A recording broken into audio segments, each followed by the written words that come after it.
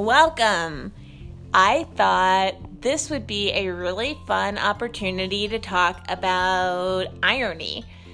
And I think irony is a really interesting thing to discuss because, there it is sitting in the middle of the English language, or, actually not quite in the middle, over by, between the beginning and the middle, over in the I section.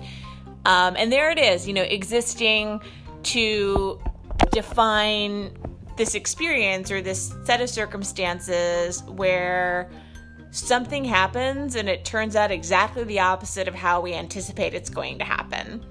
And clearly, at some point this concept was defined so that we people who use this language could understand when that happened and navigate that experience and make meaning from it and, discuss it with clarity. And ironically, that didn't happen. Nobody understands what irony means. I mean, not widely. And in fact, the only reason I really know what irony means is because I was a really big fan of Reality Bites. And if you've watched that movie more than once, literally nobody wants to be Winona Ryder in that diner scene. Everybody wants to be Ethan Hawke, who knows what the definition of irony is. You watch that movie 3 times and and if you're someone who remembers things and goes on to write and read things, you will understand irony forever. And lucky for me, that set in way harder than the Alanis Morissette song, which, is super catchy, but wrong, totally wrong. Because, if you critically analyze that, if you have 10,000 spoons and all you need is a knife, maybe you needed a knife and you got 10,000 spoons, but if you needed a spoon, the exact opposite of that is definitely not 10,000 spoons, fork, knife. I don't know, I'm mixing out my cutlery, but none of the things mentioned in that phrase are the exact opposite of the other. And so that is not ironic. And rain on your wedding day. Definitely you're anticipating getting married and, you're anticipating being happy, but, it raining is also not the exact opposite of whatever you're experiencing or you are anticipating. And that experience doesn't create irony. It rains on lots of people's wedding days. Weather is a thing that happens. So, that one also no. I can't really think of all the examples, although, God, that song is catchy. It's a great song.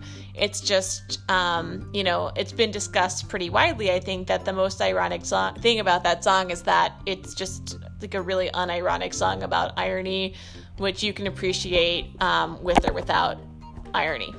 So, irony, here we are talking about that. And,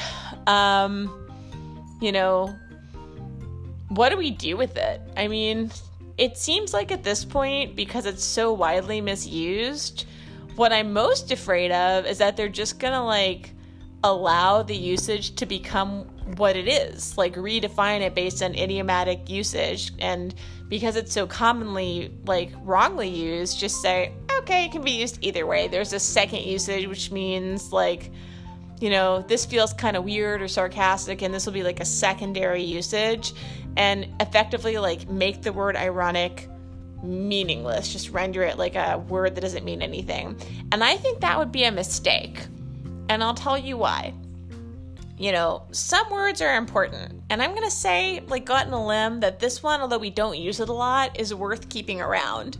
I'm going to advocate for that because, if we go back and look at some of the things that happened in the irony song, okay, so say you need a knife and you don't get 10,000 forks, which I think was, the outcome there. What is the opposite of a knife? I'm honestly a little bit at a loss, but I guess the opposite of a knife, well, let's try to work it out. So a knife is something you use for eating. It is cutlery or for fighting. It is metal. So, what's the opposite of metal? Really, there is no opposite to a knife. So I guess if you're anticipating a knife, perhaps the opposite outcome is not getting a knife. Or okay, you need a knife, all you need is a knife, and instead of getting a knife, you see one and give it to somebody else. That's a little bit ironic, don't you think? That might be more ironic. Or say it's your wedding day and you think you're going to get married, but suddenly your fiance's mistress shows up, and instead of freaking out, for some reason, some weird set of circumstances happens and you end up being the only person certified to marry, like, anybody legally in the room. And, like, your priest or your rabbi or your pastor passes out, and although it's your wedding day, you end up marrying your fiance to the person he's been cheating on you with. That's both kind of bizarre and also ironic. It's like the exact opposite kind of thing you thought would be happening. You're not getting married, you are marrying somebody else. And if the word irony goes away, there's like no word that describes that set of circumstances.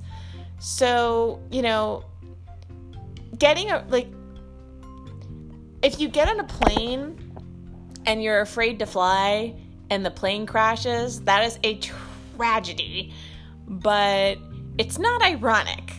Like, if you're afraid to fly and you get on a plane and, I mean, what would be the most ironic thing? You are afraid to fly. You get on a plane. And, I mean, honestly, if you get in a plane and you're afraid to fly, I have anxiety. Like, I expect something bad to happen. So it crashing would just be like my self-fulfilling prophecy of expecting bad things to happen going exactly as I think they will when they usually don't.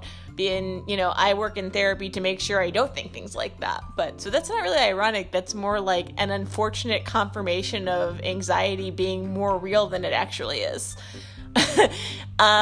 No, like, irony is more like you get on that plane, you're afraid of flying, and you've worked out your plan, you know, you're making a lot of effort not to be afraid, and you think you're going to be terrified for the entire flight.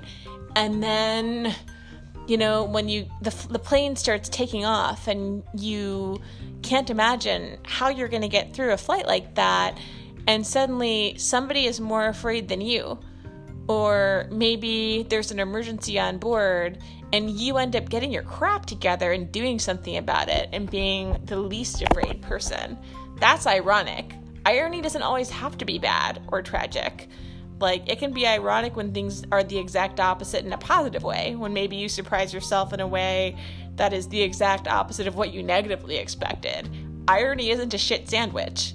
Irony is literally just the opposite set of circumstances that you were anticipating.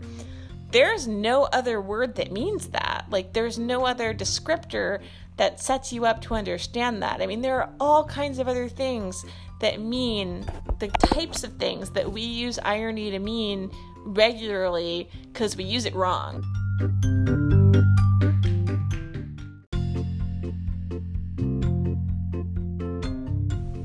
I don't know if that makes irony a word worth saving, and I don't know if it's a word that can be worth saving because, you know, not a lot of people care about that word or words that much, but I guess it's worth trying. And even if we try, I can't promise you if you'll succeed. There's not really a way to try to save the usage of a word. I guess just think about it when you use it and appreciate it when you see it. I think that's probably the best way. When you see irony, really good and appreciate it. Maybe even appreciate it more than schadenfreude. If you can appreciate irony as much as you appreciate seeing another person fall off a skateboard, I think that would be a really good start. Because you may not be able to save irony, or you may be able to, depending on what your intentions are. And even if it's the opposite, at least that'll be satisfyingly ironic.